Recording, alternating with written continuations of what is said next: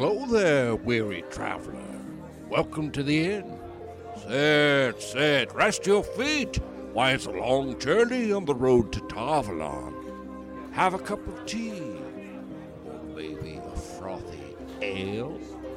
The light. Why, you're just in time for the entertainment. Here are your hosts, Tracy and Amber. Hello and welcome back. I am here with my good friend Tracy. I'm here with my delightful friend Amber. And this is the Road to Tarvalon. Today, episode 3 of Prime Video's The Wheel of Time. And we are going through the arches, starting off with Nynaeve Almira. What a kickoff to the episode, too. I don't really think that it was a super big mystery when Rafe was like doing the Q&A and he was like, we're on set and this is where we are. I think like all of the guesses that this was the arches were obviously correct. Yeah. And it looked very much like I imagined as well. Yeah. Maybe a bit brighter. In my mind, it was always like darker. And not that it was like super brightly lit or anything, but I was still like darker, which I mean can be a problem. So I guess I'm glad they didn't do that. Yeah, you don't want a season 8 Game of Thrones I can't episode see where anything. you can't see anything. Yeah, exactly. I don't want that. I mean, there are a couple places in season 2 for Wheel of Time where I feel like it is just a bit too dark. Like they could have like given us a bit more lighting. This one, you know what? For what it is, it's perfectly lit. I'm not going to get all wrapped up on like the lighting of a scene or whatnot, but yes, more yes than no. It was like what I had pictured in my head for the arches. Yeah. I have mixed feelings about this episode. Oh, I want to hear. So first off, I think it was probably one of the most entertaining just from an action standpoint. Yes. Did you feel the same way? Like overall? Yes. So far out of these first 3? Yes. This was the episode that made me gasp out loud. And I haven't had that happen yet. Yeah. Which moments were your gasping moments? Uno. Okay. I mean, I don't want to jump too far ahead, but when they're going through the whole thing and they're like, you will swear the oaths, and if you don't swear them, they'll be sworn for you. And I was like, well, that seems pretty light. And then they did what they did, and I was like, whoa. The moment he pulled out his dagger, he didn't pull it out, but he showed it to Massima. Yes. Yeah. I was like, oh, he's dead. He's gone. For. They keep trying to pull him back and reel him in, rein him in, and I'm like, yeah, he's the one. He's the one who's getting it. Yeah, I was. And go ahead. Sorry. Well, I did an episode with Christian and Kevin and Laura about season 2 expectations, and I said, who do you think is gonna die? And Kevin was like, Uno. He's probably the one. It's so true though. Like when you look at the cast. And you go off of that quote that Rafe Judkins has said, like, don't worry, next season, a lot of heartbreak. People are going to see people die and it's going to happen. For one, he shouldn't have said anything. Right? Because looking at the cast, there are not a lot of characters from season 1 that you can kill off. There's some Two Rivers people that are, for the most part, expendable. I don't say that to be callous or anything, but it's just, people here and there where it's like, well, if they died, yes, they die. Yeah. But from who we've met kind of later on in the episode, none of the Emmonsfielders are going to die, or the Two Rivers people. Right. Moraine and Land, they're sticking around. So let me preface this. We're doing full spoilers today, correct? Yeah. Okay. Yes. Non-book readers, very sorry. Very sorry. But exit the building now if you do not want to be spoiled. You can't kill Leandrin off right away because she's very important in season 2 and with all of her Black Aja dealings. And frankly, like, she's not a character where fans of Kate Fleetwood, fans of her acting, yeah, that would be sad, but it wouldn't be like, oh my God, heartbreak, you're killing, Swan Sanche. Right, yeah. Or Moiraine Domadrid. So Uno is the likeliest candidate from all of those, just because he's a bit of a fan favorite and his character is really fun. So as soon as he started grumbling, I was like, yeah, Uno, it was good to know ya. Yeah. I'm sad. I'm very sad that he's gone because he's just a fun character, but I get it. Yeah. I mean, he's more of like a stunt. I don't want to say more of, but he also does a lot of stunt acting. So I feel like this is a fitting way for him to go out. Like getting an on-screen death is very cool. If I were an actor, that's how I would want to go out. Yes. Hands down. Yeah. No, like just I get written out of an episode, that's it, disappear, whatever. Like, no, I want to die and I want to have a great death. Yes. And I thought he had a really fun death. Yes. Almost difficult to rewatch for me, which is unusual. I like gore and I like, give it to me raw and gory and like scare me. But that, I don't know what it was. I was just like, oh, and it's so brutal. It's such a brutal way to take somebody out. And with like, I love how it's like, well, that's the end of Uno. There's not going to be any, but he didn't really die or somebody came in and healed him at the last moment. No, Uno is done. No more fake out deaths. I'm over that. You're gonna kill somebody, kill them. Yes, I don't want to be guessing. Like, are they alive? Let's not tap dance around the death. Yes, I mean, and there is no tap dancing around this death whatsoever. When they first brought him out, and it was like, if you won't swear the oaths, and they'll be sworn for you. I really was not expecting them to kill him because I was like, oh, everything has been so like. Not necessarily shocking. And it hasn't been gentle either. But that shoving his face into the spike and then taking the foot and like slamming him down even harder, I was just like, whoa. They fucking did that. They just did that. Holy shit. Ah!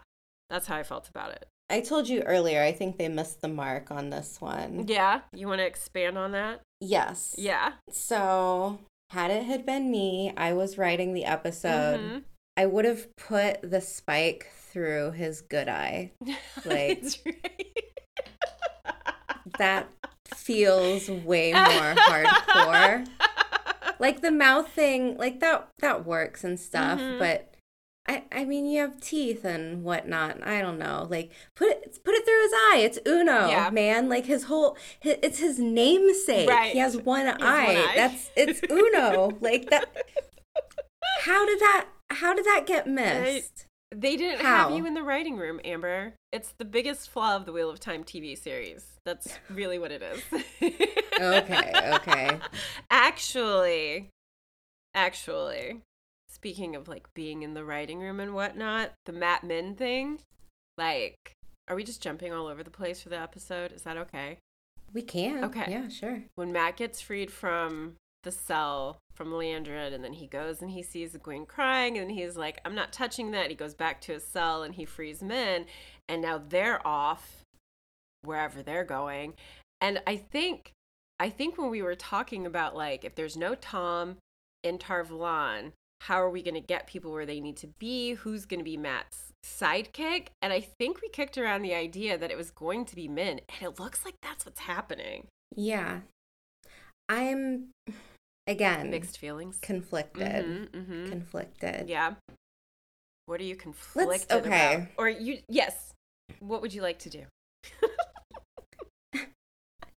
For one, I assume Leandrin is just trying to get him taken by someone. Like she's handing him off in a similar manner that she did in The Great Hunt with Egwene, Nynaeve, Elaine, Min. Now, by Leandrin's acting, and I mean Kate Fleetwood's acting, the way that these scenes have gone out throughout this episode, it seems like she thinks, okay, well, I got rid of Nynaeve.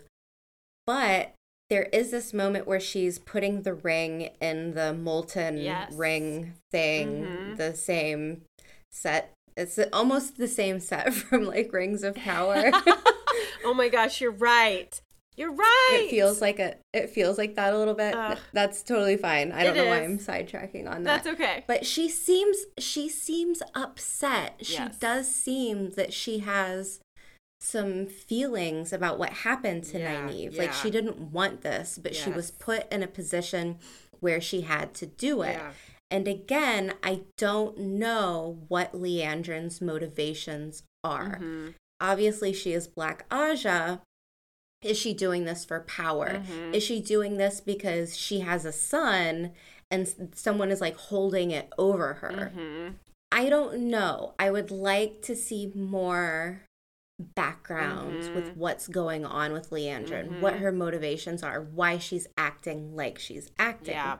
Now that could definitely be coming. Mm-hmm.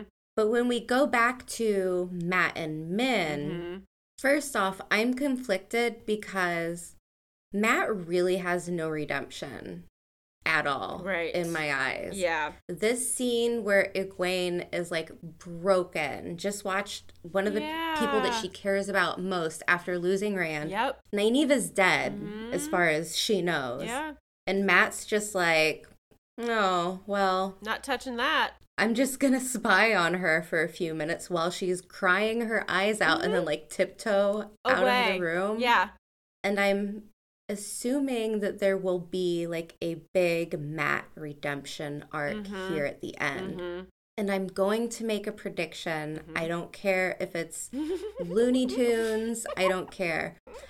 But I think Matt is going to go through the portal stones. And I think in the portal stones, he is going to do a bunch of awful, awful stuff. Like in the book, he apologizes profusely to Rand. Isn't he crying? After the incident with the portal stones. Yeah, like it makes him sick. Yeah. Like he's distraught. Yeah.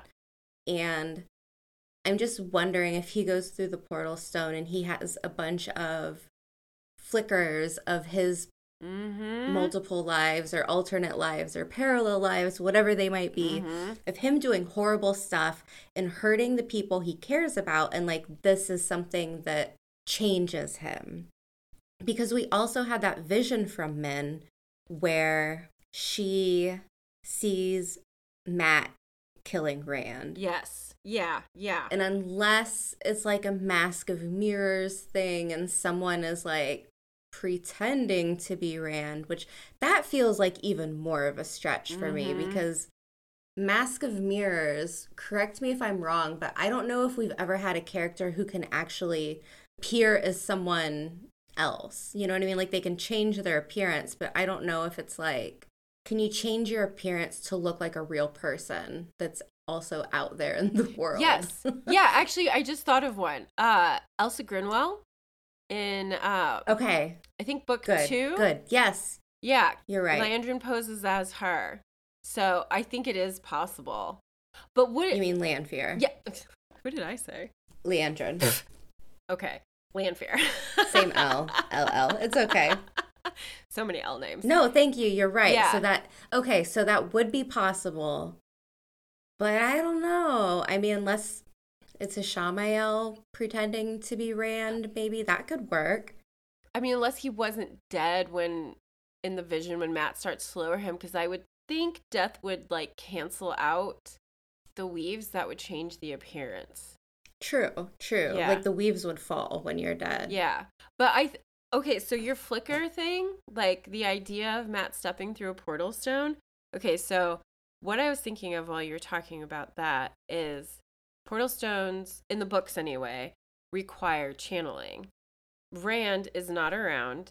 However, Moraine and Varen and Adelaus are all right next to Tarvalon. And it sounds like Varen's actually going to go to the tower. She's going to go through the library and find some information out. Do you think they're going to get them all connected? Like Varen's going to come back and she's going to be like, guys, we need to get to this one place. We got to go fast.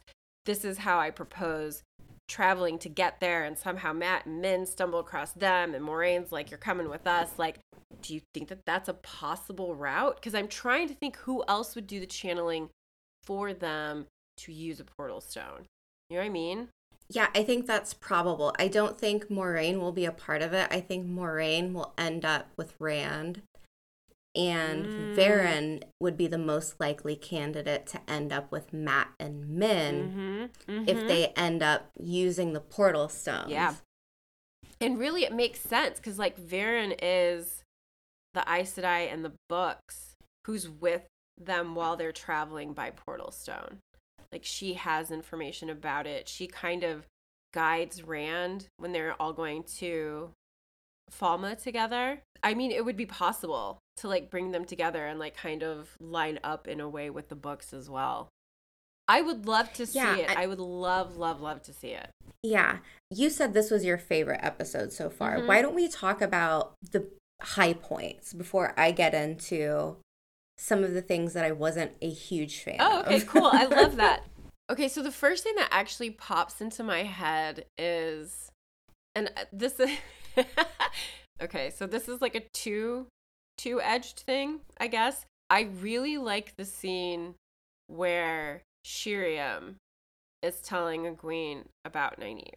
And I think why I like it is if you had, as a viewer, any doubts as to how Aes Sedai treat each other, what their definition of quote-unquote sister is, it is not loving. Or sisterhood, even. Exactly. Yeah. Not loving, not supportive, don't talk about it, it's going to fade away. And I mean, if Egwene hadn't have, like, come across Shiriam, like, emptying out Nynaeve's room, Egwene just would have walked into an empty room.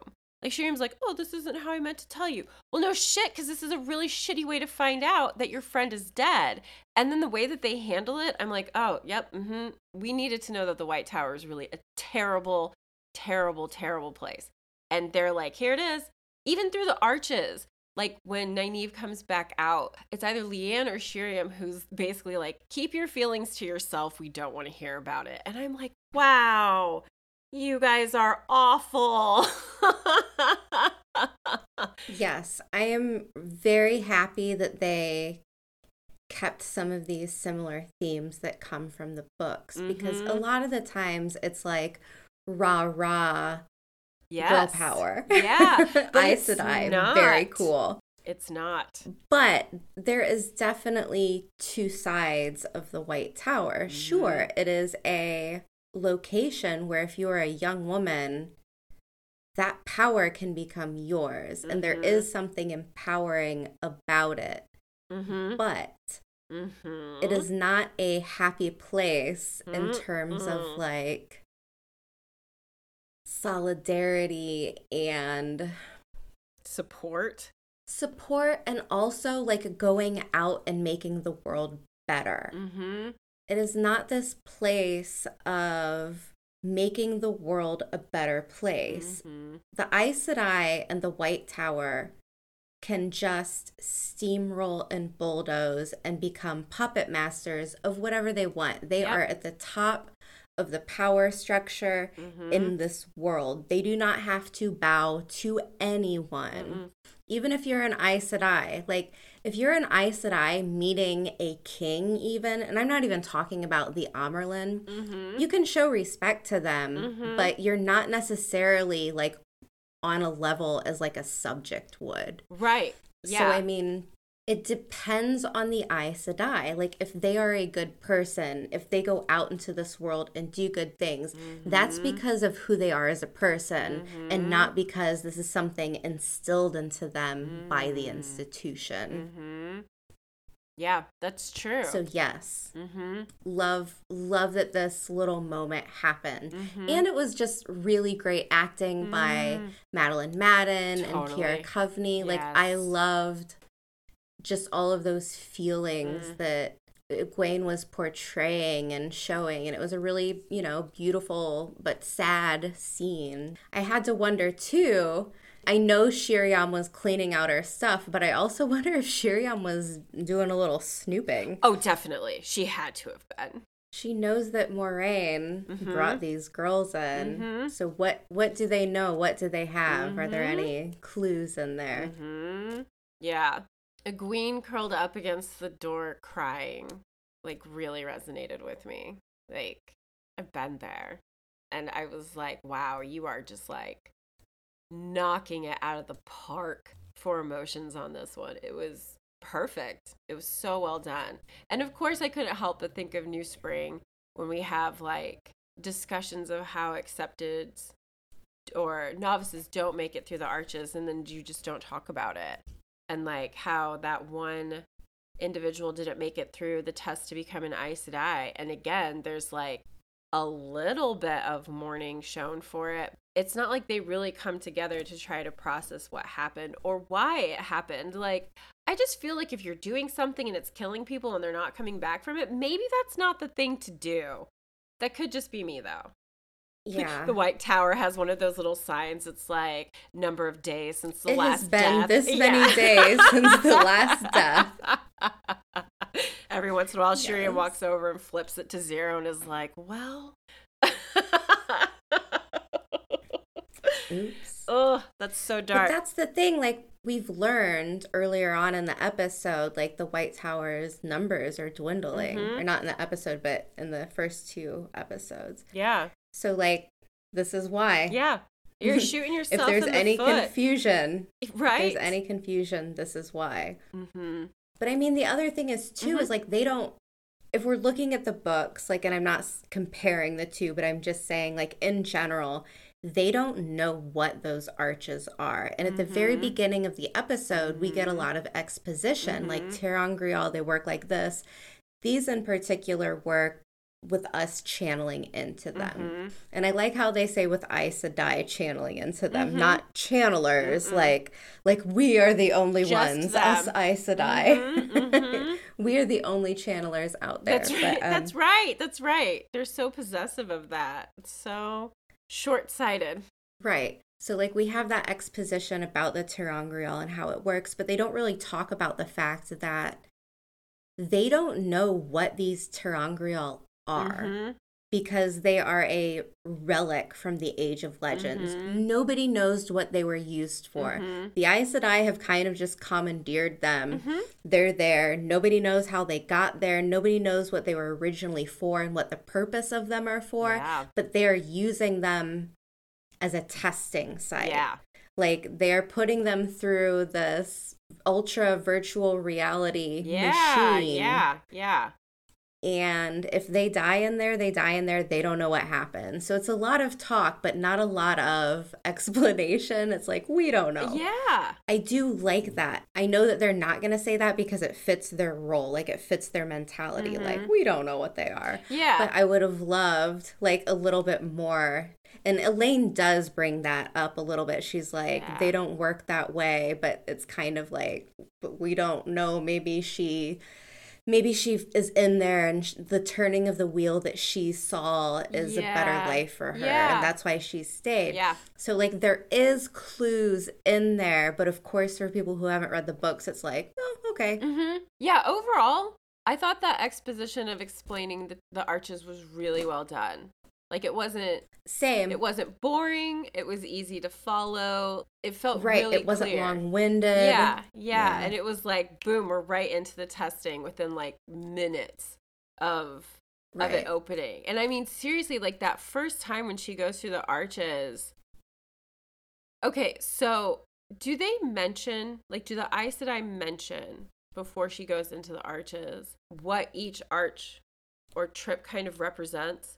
Because I feel like in the books, they at least say, like your past, present, future are, like, potential confrontations for you in the arches. And I didn't know if they had said that in the TV show. I don't remember.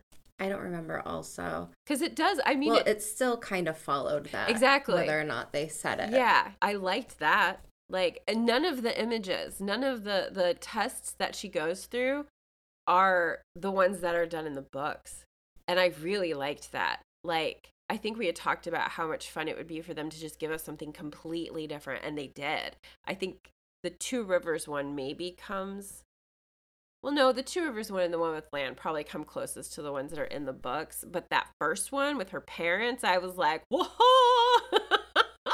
this is totally new. This is totally new. And it's little tiny Nynaeve, like little, I mean, it's her. And then she sees herself in the reflection in the water, and she's just a little kid. And I was like, this is so cute. And then they get attacked, and I'm like, what's going on? It was good. I liked that part a lot, actually. Yeah, I thought it was very similar. Like, they changed little bits of it, but her as a child, that fits much better than the Agenor, like, whatever that is. Mm-hmm. I mean, I thought it was, like, very close to the books. Like, not exactly the same, but the same overall idea. Yeah, I agree, especially for, like, the last two. And, I mean, you couldn't do her first one again, like in the TV show, because we don't have the end of book 1 to give us what's needed for her confrontation that happens inside the first arch in the books.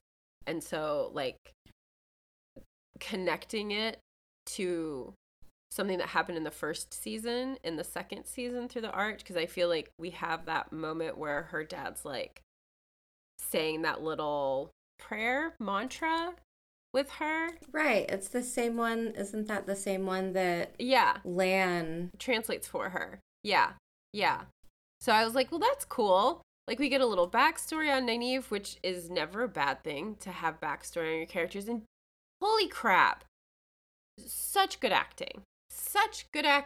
Like, I was cringing in fear for her when, like, that knife was coming down into, like, Nynaeve's shoulder. I was like, like, it was good. Definitely. Okay, so here's my question. They say the way back can come but once, but in her case, it came back on that last test. It came back 3 times. Okay.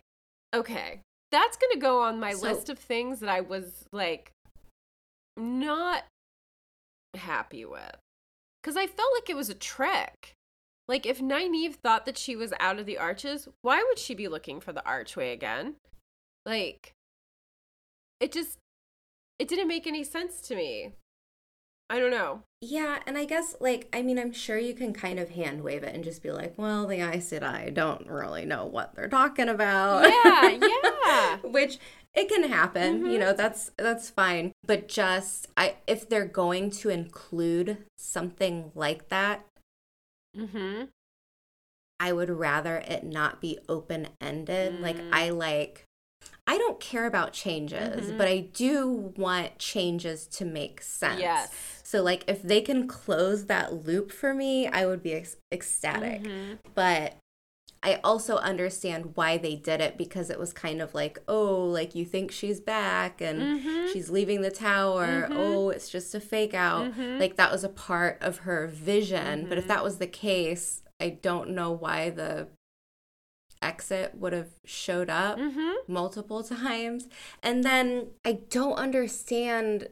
So I'm assuming the first part of the third segment of her testing, her in the red dress, like falling through time, but like also possibly killing Lan. I don't know what that means. Like, I think it was just like, this looks cool visually, which it did. But I just don't understand what the meaning of it is, like, what the idea behind it was. Like, she's afraid of becoming the Red Aja and, like, hating men and killing men. It was a little bit cloudy for me. I didn't dislike it, but it wasn't, like, something I'm going to put at the top of my list, because it wasn't quite all the way there for it just yet. Yeah. It happened so fast. And it just felt really, like, and maybe that's, like, the intention. Like, it just felt chaotic and painful. I think that's really kind of what it's supposed to be getting across. So that's good. But I didn't necessarily, like, I didn't feel satisfied after it. Like, I was just like, oh, that was weird. And now she's out. She just, like, pops out. Like, no arch or anything. Like, that was weird. That was a weird one. Okay. It felt like something that was added after the fact. Like, they needed a reason for her to come out of the arch, and they didn't know exactly what to do. So they were like, well, how about this idea where she just, like, falls through a wormhole? Yeah. Put her in like, a red pops dress back and out. bring in a wind machine. We got this. Right. Don't get me wrong. I'm not like, that was stupid. Right, yeah. I have questions about it as Same. well. And really, seriously, loved it when she was like, I'm not your sister. Yes, that was so good. Yeah. So when she comes back, we get her going with Lan, and then we like move back to the point of view of like all of them just standing in front of the arches. It's like, well, I guess she's not coming back. And Yikes. Leandrin gets yelled at, which I think is interesting because Shiriam, considering who Shiriam is, I don't think she would care too much if Nynaeve doesn't come out. So, good acting? On her part. Shiriam's behalf? Yeah, she's acting how she's supposed to in that moment. Correct. Yeah. Correct. Which is good because it makes her less sus. Right? I mean, seriously, Shiriam was not on my list of suspects when I was like, this person could be a dark friend and this person could be a dark friend. Shiriam, no. Not until it came out. I was like, what the fuck? Really? I'm so naive sometimes. Yeah. So the Shan-Chen on Toman Head, we talked about Uno's death, but we didn't really talk about like some of the overall like other things. Again, like these are just some things that I have questions about. Loyal says that he's like, I've never heard of these people, which I'm like, what? You're right. Loyal knows everything about everything. Come on, Loyal, you're letting me down, bud. Yeah, I think for this scene, it's so that like the mystery continues. Like if Loyal doesn't know about it, then like, ooh, the mystery. Like I think that's what it's there for. Because I had the same reaction. I was like, yeah, right. But okay, for the show, I accept. Loved the scene where the Domine is picking the girls out of a lineup because that is creepy, especially because they're all young. It's not like they're going through and like taking, you know, old men and like young men too. It's just these young girls, which has this major ick about it. And of course, nobody knows why. Right. Like, as a viewer who doesn't know, like as just a show viewer, not a book reader, it almost has some like Handmaid's Tale vibe going on. Like, why are they picking out these young girls? Are they like going to make them concubines, like slaves? What's going on? Like, it has that type of extra added level of terror to it because these are like young defenseless little girls. So obviously like I think that was a good choice to put in there. And it's in the books too, like how when the Domine come through with the Shan-Chen that they like grab every girl they can who can channel, and we've seen them do things in season 2 and at the end of season 1, like the Domine and Sildam. We haven't had them explained yet. We don't really understand, like in the TV show, the connections between the women who are like the woman in gray and the woman who's walking behind her. By the way, the collar and the bracelet, so cool. Like, what a concept to put together. But back to like and we can come back to that, but like the just choosing of these. The collar and the bracelet. Yeah. On the Domine, like she's got that gold, it's almost like it comes over her shoulders. Oh, it's like the collar. Yeah, I know what you're talking about. Yeah, and see, the thing is like I don't even recognize that. Like, I'm not even drawn to it because I'm too busy looking at her face, because of the mouth guard thing. Yep. I think that's the thing that viewers are gonna center in on. Like, I don't think they're gonna really think a whole heck of a lot about what that woman's wearing around her neck and over her shoulders. Like, at this point, all the viewer knows is that might be an adornment of some kind, but that It almost reminds me of a very fancy pacifier, but like that piece that they're wearing in their mouth, like that says so much about who that person is, where you're like, mystery, mystery, mystery, what is going on? But then when I was looking at it closer, you can see the woman walking behind her has a bracelet. It's almost like a cuff, and the scroll work matches the scroll work on the gold piece that the Domine is wearing. And I was like, there it is. There's the bracelet. Found it. So we've got the collar and the bracelet. Yeah, the costumes this season are really a step up. I So good. really like them. Yes. Really like them. Yes. So when we get to High Lady Suroth and her voice. Mm-hmm. Mm-hmm. Okay. The Mm-hmm. sound effects of her moving her fingernails was such a distraction. I don't know why out of all of the things that was just like taking me out of it so much. And I was like, it's like a whip sound effect. Yes. Like whoosh, whoosh. And I'm like, oh, come on, guys. Like her fingernails are not magic.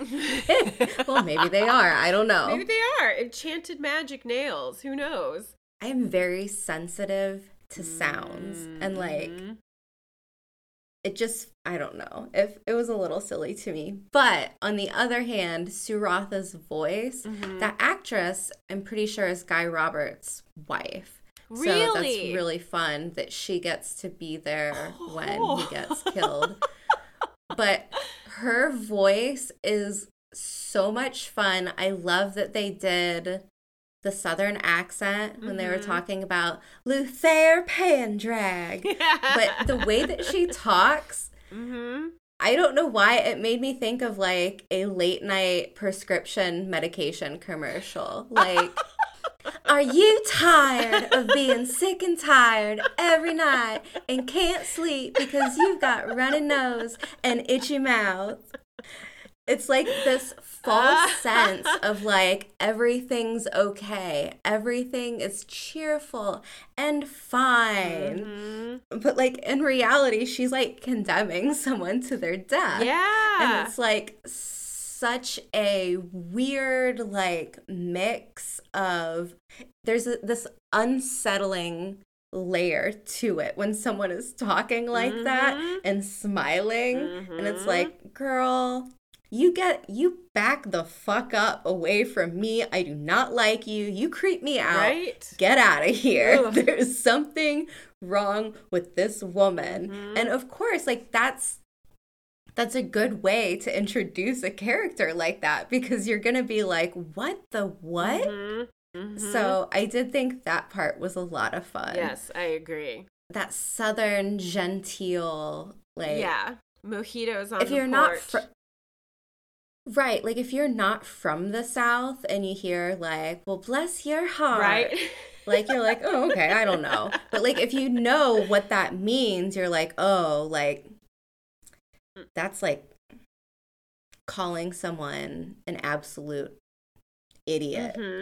So it's like, I don't know, there's something very false nice, like that fake niceness with that Southern charm. I knew that Rafe Judkins had said that there will be that influence there, but I assumed it would just be like a word here and there and not like a monologue given with this Southern type of speech, like American Southern. So I'm happy. Yeah, I thought that they did a good job. I liked that they included the finger gestures. The sound effects made me think of either like a kung fu movie or an old western for some reason. I was like, it's a little cross between the two of them somehow. Like that the whole wah wah wah wah wah like could go right behind the finger gestures and it would be perfect. So it was a little bit too campy for me. Yeah, I can absolutely understand that. But I like that they included the finger gestures because it is something that's like a part of the Shan-Chen's culture, and like the fact that like nobles don't speak, they have someone who is their voice. Like that is a position within the Shan-Chen royal courts, it's a weird one to me. It's kind of cool. Like, I like it in the books because it does help them feel like so different. So as far as like things that I really liked the set in Kyrian when Rand and Selene are at like this party. Hands down, that was my favorite. Well, one of my favorite moments. Yeah. On the other hand, I am upset that it was as short as it was. If I could choose, I would have taken that and expanded it because Yes. for one, it was stunning. Yes. The costumes again were stunning. So good. The introduction to Moraine's sister was cool. Amazing. Yes. And that that actress has been... I finally watched Discovery of Witches. And so I had just seen her in that, and I had really liked her. And then I was like, well, it's you! It's you! That's cool. I think those costumes that they did brilliantly match up the idea of what has been said Kyrian fashion, especially among the nobility, looks like. Like, wow. I loved it. The detail on everyone's everything. I was just like, this is so cool. Rand's coat, the red coat. Yeah. Loving the costumes. Yeah. I think with this scene in particular, what was so nice about it is it really felt like there's a lot of identity in this story. Where in season 1, we're kind of introduced with the two rivers, Faldara, and then like we have like a couple like places on the way where the costuming very much mirrors what our two rivers characters are wearing. Yeah. So there's not this large scale in terms of culture. But with Kyrian, what is nice is like we get the foregate. Yeah. That's fun and all. And we see that people there, it's still a little bit more in line with the two rivers, like the fabrics and whatnot. Yeah.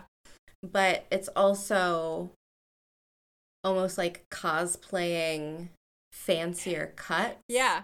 So we've got that where you can see like they're taking inspiration from the nobility because of course like they're going to be the trendsetters.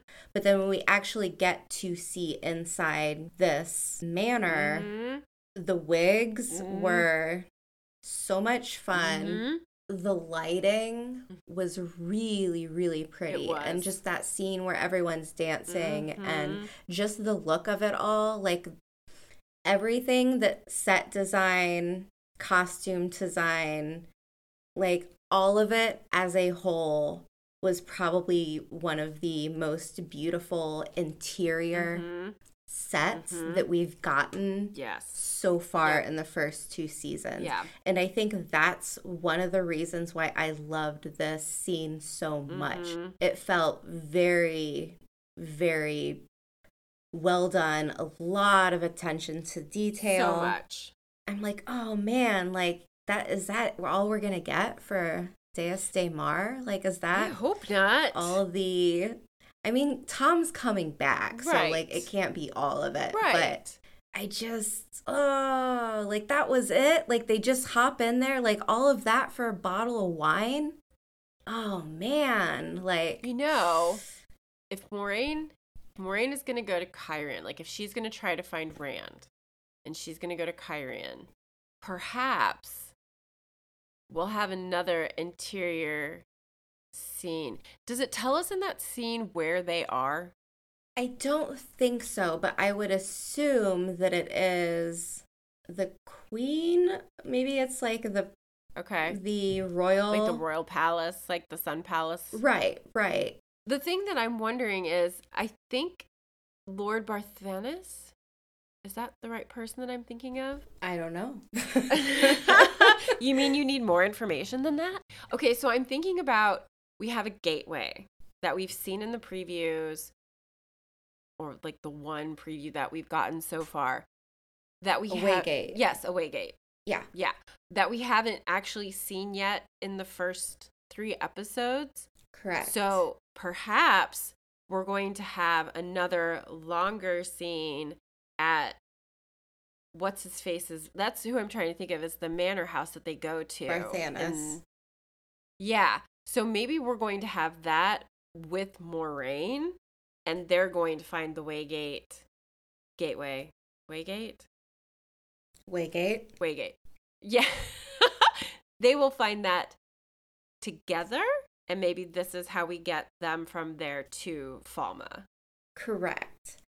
In the books, the Waygate is located outside of a setting, and that would go really well in line with how in that last July, whatever, that Waygate scene that we got where it's like almost in a jungle. So like maybe they exit Lord Barthanes's manor and there is a setting that we get to see, which, man, you know what? Like, girl, give me a setting. Like, give me a setting. I need that. Yeah. Like, I need air in my lungs.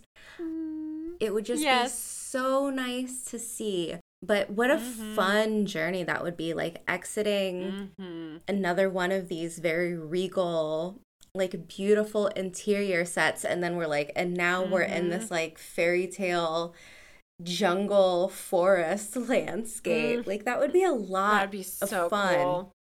But I don't know. Yeah. I don't know. We did also see in July one of those behind the scenes, whatever, another shot of Lan and Moraine walking on a beach. And even longer before that, there were instances where tourists found like a Waygate on a beach somewhere that they had posted photos of, like walking on the beach. What is this? So like we know that there's a beach Waygate. So maybe like Barthanes Manor to Stedding Waygate to Beach Waygate to Falma. Yeah. And it'll be Lan, Moraine, Rand together. Do you think Alana is going to somehow be part of the crew that goes to Falma? No. Like Lan will just go off on his own? No, because Alana's going back to the tower. But isn't Lan going with her? I mean, maybe, but in those scenes from July, there's images of Lan, Moraine, and Rand walking together in a location that resembles Kyrian. So I could see Lan going on his own. Yeah, that's kind of what I was wondering is like, because I mean they've changed so much, so I think like they could potentially change it and make that Alana would be there too, but maybe Alana's gonna follow the Two Rivers storyline. She's gonna head off for the Two Rivers at some point for some reason. I mean, I don't know. We might not get much more of her this season. Like, I don't know if Falma and everything is like the latter half of the season and the girls leave the tower next episode, then I mean, who knows if we're going to see any more of the tower besides people leaving it. Interesting. I think Alana will get more time to shine next season. I really like Alana. I like the actress that plays her too. Like, I just think she's doing a really fun job of creating Alana as like a person. I just think she's probably one of the most naturally beautiful people on this show. That's all. No kidding. And so sensual. Okay, so the other part that I really liked is actually at the very end. It's when Nynaeve comes back. And it is heartbreaking to go through that with her. And when she comes out of the arch and she's like weeping, I'm so glad Egwene is the person who's there for her, because we've seen how the Aes Sedai react to another person's emotional distress. And they just would have dumped a pitcher of water on top of her head and been like, well, that's that. You're unaccepted now. And instead, Egwene was there to hold her and let her grieve. And I'm so glad that that's how they did it in the TV show. Like, if they were going to make it aha, she's coming back, I'm glad that it was to someone who cared about her in such a raw moment. Yeah. Agreed. I love that it was her and Elaine there. And I loved the bonding between her and Elaine. You know, she yelled at Elaine, and then I just love Elaine. Everyone knows this. I don't need to go on about it. But I love how she did not leave Elaine there by herself. She's like, I'll go get some blankets. Like, we'll stay here tonight. Right. Like, yeah. She's just such a good person. God, I love her. Yeah. And even after Egwene yelled at her and told her to get out when she was in Nynaeve's room, and then again that moment towards the end where Egwene is trying to open the arches and Elaine is there and she's being so gentle with her, and it's so beautiful that her intention to become Egwene's friend overcomes the potential hurt and distance that could have been caused by Egwene's emotions. Like, Elaine knows Egwene is in pain, and that is why she's behaving the way that she's behaving, even though they've only spent like a day together, you know? And I'm like, Elaine, you're just gonna run away with this show, aren't you? You're just gonna be our girl we're rooting for. I want to be like Elaine. I want to be that graceful. Yeah. It's really sweet. There's a lot that happened this episode. I want to try and touch on my favorite moments as well. And I think all of mine are very similar to what yours are, so I'm not going to go back over them. Yeah. But in the last test before Nynaeve comes out, I really liked having this moment back in the Two Rivers with Matt and Perrin and Lan and the daughter. Like, that was just really nice. Like, even though it's not real, I mean, it's real to her. One of the things that I would have loved that I know is not possible because there are only 8 episodes is that I would have liked to see more passage of time there to really drive home that she didn't just have this vision. Like, she has lived years in this vision. It wasn't just like, oh, like a dream, you know, where it was like, hey, I had a dream that this happened. It was like, no, she's been in there for years in her own mind, which I think would have really driven home the fact of like how terrifying it would be for her to come out of the arches and this child that she gave birth to and raised for years does no longer exist. And I think that is so heartbreaking and so upsetting. But with what they presented and specifically with Zoe Robin's acting, I think they did a really great job with that whole overall scene. Yeah. Just a side note, I love that the shift that they gave Nynaeve was quasi-waterproof when they're dumping the water on her. It doesn't go see-through. And I just love, like, that little, like, touch of something to probably make the actors feel more comfortable. And I just thought that was a really, like, great little touch there. So, yeah. You're so right. I hadn't even noticed that. But, yeah. They could have very easily have made it that way, and then it could have been, like, sexualized in a really uncomfortable way. Right. And I mean, it depends on the person, right? Some people would be like, I don't care. Like, look at my body. You know, like, sure. But that's not the case for everyone. So that does tell me that they put forth a little bit of effort in making sure that the actors are taken care of, and that's really important, I think, when dealing with film and creating something. I think that's a really good observation. I feel like there are a lot of things that have been handled in a really thoughtful way throughout the show so far. It's been really nice. Okay, so I'm going to get into some things that I have questions about. Let's go. Matt and Min. So it is hinted that Min is working with Leandrin, and Leandrin says, if you do this for me, and if you succeed, Moraine won't have anything over us again. Dun dun dun. What does Moraine have over Min that she can see the future? Moraine's not telling anyone. Yeah. She's not taking advantage of it either. So I don't understand that threat. And the way that she says it makes me feel like Leandrin told Min that Moraine is holding something over her, over Leandrin. And viewers know it's that she has a kid, but do you think Leandrin told Min that she has a kid? This was difficult, and I'm sure that they were trying here to work out a way.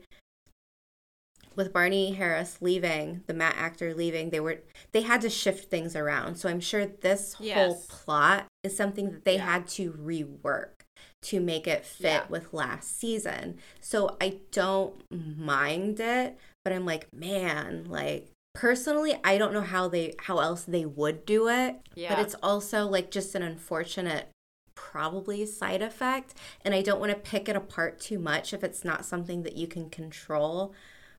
Yeah. But I probably would have picked something else for her to say in that moment.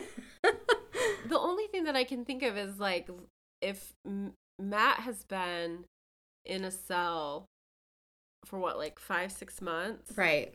Then Min has potentially been imprisoned for close to the same amount of time, maybe just a little bit less because she would have had to travel from Faldara. So Leandrin knew that Matt was scraping away, trying to, possum his way, badger his way. Did I say that last episode that they missed the mark there? They called it badger. Because she's who's this possum scratching away? They totally should have had her say this badger scratching away. But anyways. It would have been much better. I love that idea. Anyways, does that mean that she planted Min there knowing he was trying to escape and it was just all perfect timing?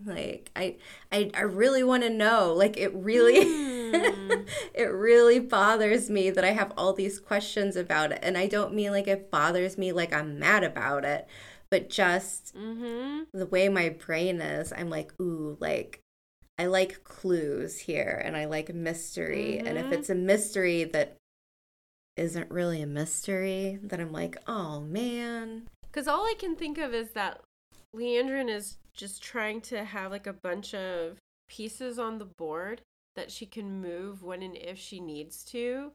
And so potentially she's been we heard how she talked to Matt. She was cutting him apart with what she was saying to him. So we know she's got the vocabulary and ability. She can verbally abuse someone. And so potentially maybe she's been working on Min in a similar manner. Because I don't think we're using compulsion at any point though either, are we? It doesn't seem like it. No, because I was Leandrin is one of those Aes Sedai who has just a little tiny bit of being able to use compulsion, and she does. But I don't think that's the case here with Min. I think it's probably a lot of gaslighting and psychological maneuvering of what Min thinks and feels. Right. It feels more like psychological manipulation. But I also have questions because if Moraine sent word to the Red Aja to pick up Matt, then more people should know that Matt was there. It's not it seems highly unlikely that just Leandrin would get the message and pick up Matt. Where's the Red Aja? What are they doing? Leandrin's not the only Red Aja out there. So there's just, there's just questions that I have about it, which I don't want to harp on it because it's really not that big of a deal. But yeah, but I love your questions. I understand they're trying to work something in that was an unforeseen circumstance dealing with the end of season 1. So yeah. I might just have to quit worrying about it. But also, Perrin and Ishamael in the wagon. He's like, we're taking you to Falma. Actually, we're not. You will never reach Falma.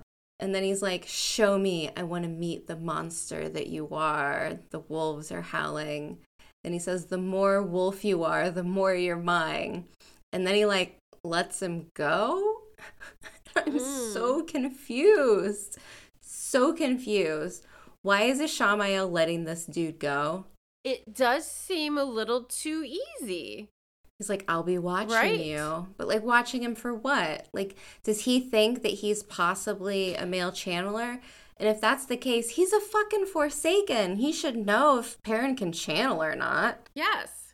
When Elias comes for the rescue for Perrin, it's just Elias and the wolves against a Forsaken and channelers.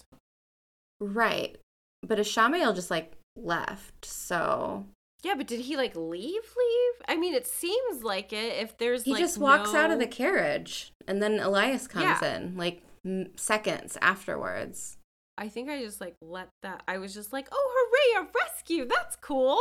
Yeah, I don't know. Like maybe there's more like that will happen, more that will explain it later. I just can't think of why. So I'm going to have to put a pin in it and wait and see. Maybe there will be more answers later on in this season. Ishamael doesn't ever really... Okay, correct me if I'm wrong on this, and I very well might be. He isn't one of the Forsaken who's looking for the deaths of the 3 Ta'veren in the series. No, he's trying to get Rand to join him. But I don't know what that has to do with Perrin. You know what I mean? Like, it's not... I guess what I was trying to think is, like, if that's the case... Or... Nope, because he already confronted Rand. So it's not like there's a question of which one of them is the dragon any longer. Maybe he's thinking that if he kills off one of Rand's buddies, it's not going to help his case in getting Rand to join his side. But he's also goading Perrin. Like, that's true. He's pretty much saying, like, I'm the one responsible for your wife's death. So, like, I don't think he's going to make friends, you know? That's true. That's true. He's not out there, like, winning this congeniality. Right. Like, he could have said other things that I feel like, I don't know, that would endear him to Perrin maybe a little bit. If it was more of like a psychological thing, like trying to get him to come over to his side, something like that, it could have been like, kind of like leaning into chaos, right? Like, I didn't kill your wife. Your wife died because the world is a chaotic place and this respinning of the wheel and, you know, like, this is just who we are. We just keep living and we all just keep dying. Wouldn't it be great if it was, like, different? You know, like, if things were different, if life was better. Yeah. The same scenario from Dana in season 1. So, like, there's other things that he could have done and said if he was trying to manipulate Perrin. But in this case, I'm not quite sure what he was trying to do. Scare him and then leave him? I don't know. Or scare him and then allow him to leave. That's a good question. See, and that's the thing. Like, I love this episode. This had so many moments where, like, I teared up. There were so many moments where I was like, it's beautiful. It's stunning. I love it. But then there were certain things where I'm like, questions. Like, overall, I really enjoyed it. I did. But this is probably, like, on the scale of things, my least favorite episode. Really? Yeah. That's funny. Especially since I think so far it's my favorite one. I don't know if it's... I'm not saying that it is, like, without a doubt, the worst. I'm just saying I think I'm harder on this one because of all of the potential, because there were so many things that were so great. And then the fact that I'm having, like, thoughts and questions about things. I'm like, man, if it was just like a teensy little bit tighter, like it would have, you could have knocked it out of the park with this one. Yeah. So it's more of like a frustration, not like I think it's the worst one. It's just the one that I enjoyed less because I'm having questions about, perhaps. Fair. And that's not to say when we get to the end of the season and things all is revealed, maybe I'll go back and be like, okay, I'll take it all back. Like, it does make sense. They're just, threading a lot of needles here, and it's going to take till the end until things are revealed. So I'm definitely open to that. Yeah. Were there other questions that you had? Rand and Logain. Okay. So this isn't any like complaints or questions, but it's more just like, is it possible that Logain is going to be the new Asmodean? Because obviously it seems like they are tucked away in the Foregate together for a reason. Yeah. For Logain to leave the White Tower and end up in Kyrian cannot be a coincidence. Right. And Rand finding him, him getting that job there, like it just seems way too convenient. So I would assume Logain is going to take on a role of like trying to help Rand. But then again, like maybe it's just a fake out where it's like, can Logain help Rand if he can't channel? I mean, I'm sure he can kind of mentor him, but Logain is off his rocker. He is not in a good place. And he keeps this whole great hunt, the great hunt for Logain's Gildean Red is so funny to me that they like hinged this whole mission around him needing wine first. Yeah. Like barter system. That's funny. Right. Yeah. Okay, so if Logain is gentled, can he see flows still? Because I don't I would assume. Okay, or he could at least feel it.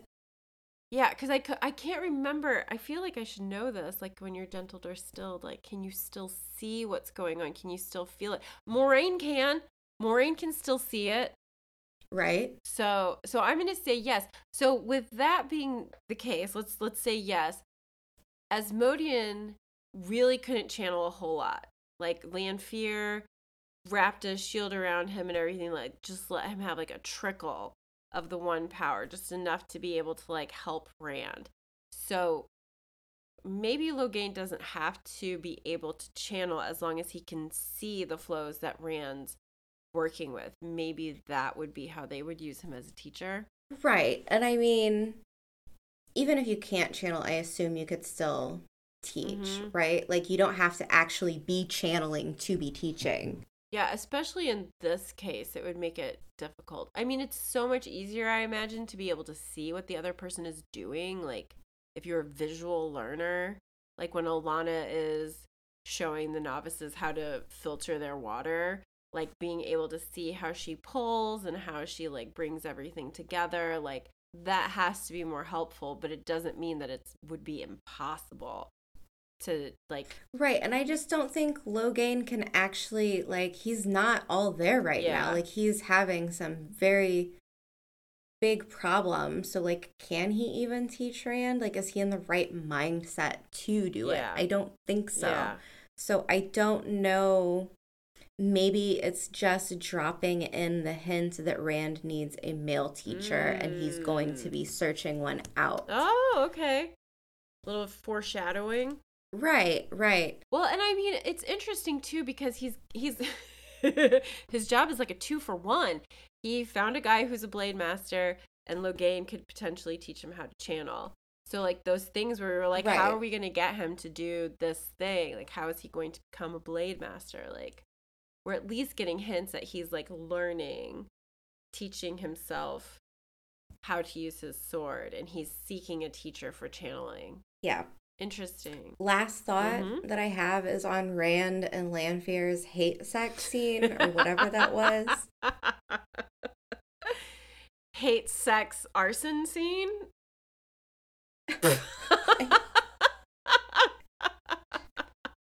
What? She's like, leave the coat on. Right? That was a good touch, but still, blah. Yes. I was like, oh. She is so gross. She is the grossest. Gross. She's such a mess. Mess-sphere. And I love mess watching. Like, I do. Don't get me wrong. Like, it's a guilty pleasure. It's why, like, certain reality TV shows are just like, I can't stop watching. Lanfear / Celine is that person. This whole, like, sex scene was just, I don't know why, but it was disgusting. Yeah, it really bugged me. I had a very hard time watching it, knowing that, like, okay, if you lie to someone about who you are and I mean, this is basically like a very, very well thought out scam on her behalf.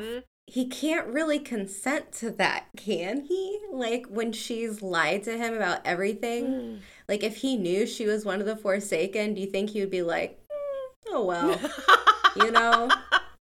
Like, this is assault. I'm still gonna hit like, that.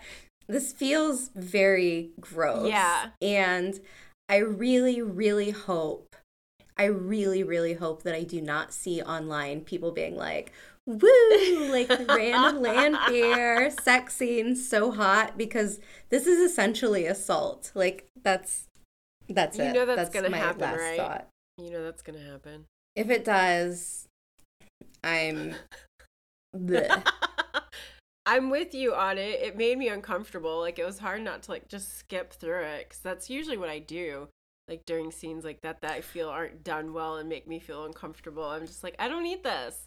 You can get this part of the story across in a completely different manner that I would feel so much more comfortable with. If the roles were reversed and it was a young woman being lied to by a man who's like hundreds of years old, like, I think people would feel a lot less comfortable with it. Yeah. And that is a sad reflection on society. Agreed. And I mean, I know when... And that is my final thought.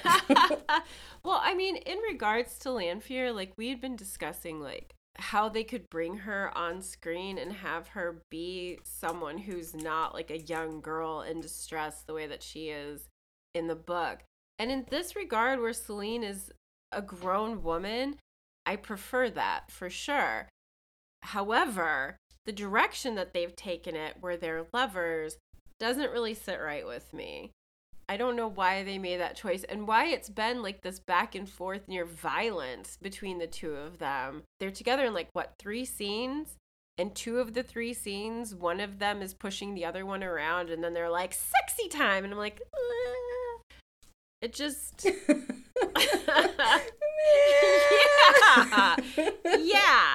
Yeah. So I concur. Yeah, it's rough. It's hard to watch. But on the other hand, like, I don't know what they could do with Lanfear, to be honest. True. Like, I don't know how you could bring her in and not make her, like, Creepy McCreeperton.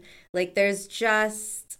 I think very few options. I think they could have brought her in as a mentor. Wealthy benefactress. Yes, exactly.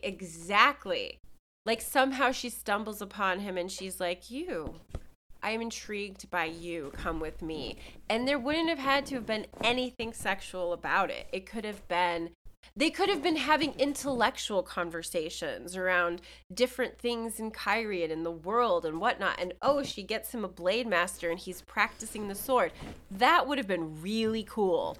I would have sat for all of that. Yeah. You know, it could have been like a lead up, but again, they don't have enough time to do that. Right. It could be like a lead up to where, like, she's caring for him in a way that feels really wholesome, where he has no one, you know, but this older, I'm not saying like she's an old woman, right, but this woman who is a little bit older than him has kind of brought him in, showed him the world, opened him up to things that he's never experienced, you know, being this outlander from this little sheep shearing village. Yeah. But it could have gotten to the point where they are, like you said, having these conversations and really getting to knowing each other. And he starts thinking he has feelings for her. Right. And her kind of being like, you know, like, I don't know. It could have been like a little less hate sex and a little bit more like a loving relationship, because that would have been, holy crap, what a mind fuck. Yes. Yeah, for him to find out that she's a Forsaken and he feels for her and he cares about her, instead of it just being like this sexual relationship. Yeah, I agree. That would have been so much more effective in hurting Rand. Right, and they could have like gotten it to the point where they almost take it there, where he's like, I'm falling in love with her, and he's ready to do that, and then I don't know. There are parts about how they've done Celine that I'm okay with, but overall, I think it could have been done in a more elevated way. Like, sex just seems too easy, you know? Like, oh, we want them to be emotionally connected. How about they're having sex? Yeah. Cool. Yeah. You could do it in so many better ways, where, like, it's not just the physical part of their relationship. It's like, but that's not what the male audience wants, Tracy. Ugh. That is not, like, this was, these scenes felt very male gaze for me. Yes. Like, oh, 1000%. Like this, like, rough difference. Sex.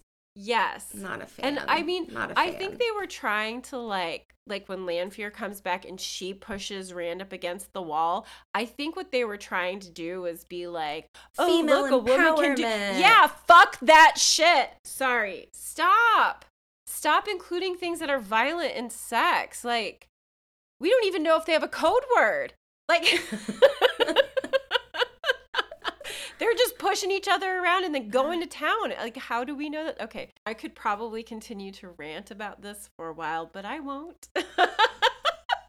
Hear, hear. Things I love, things I hate. I still think this one sits up real high. Like, I think this is my favorite of the three so far. Hate sex. Hate it. Yes, that is, like, so far, that's, like, at the bottom of my list of things that they've done. Yeah, so but far. overall, this was a really fun episode, and very excited for next week to see what happens with whatever the heck Moraine is doing, wherever she ends up. Yeah. And since we do know from that casting that is her sister, will there be a reunion? Wouldn't that be fun? Find out with us next week, and we will see you then.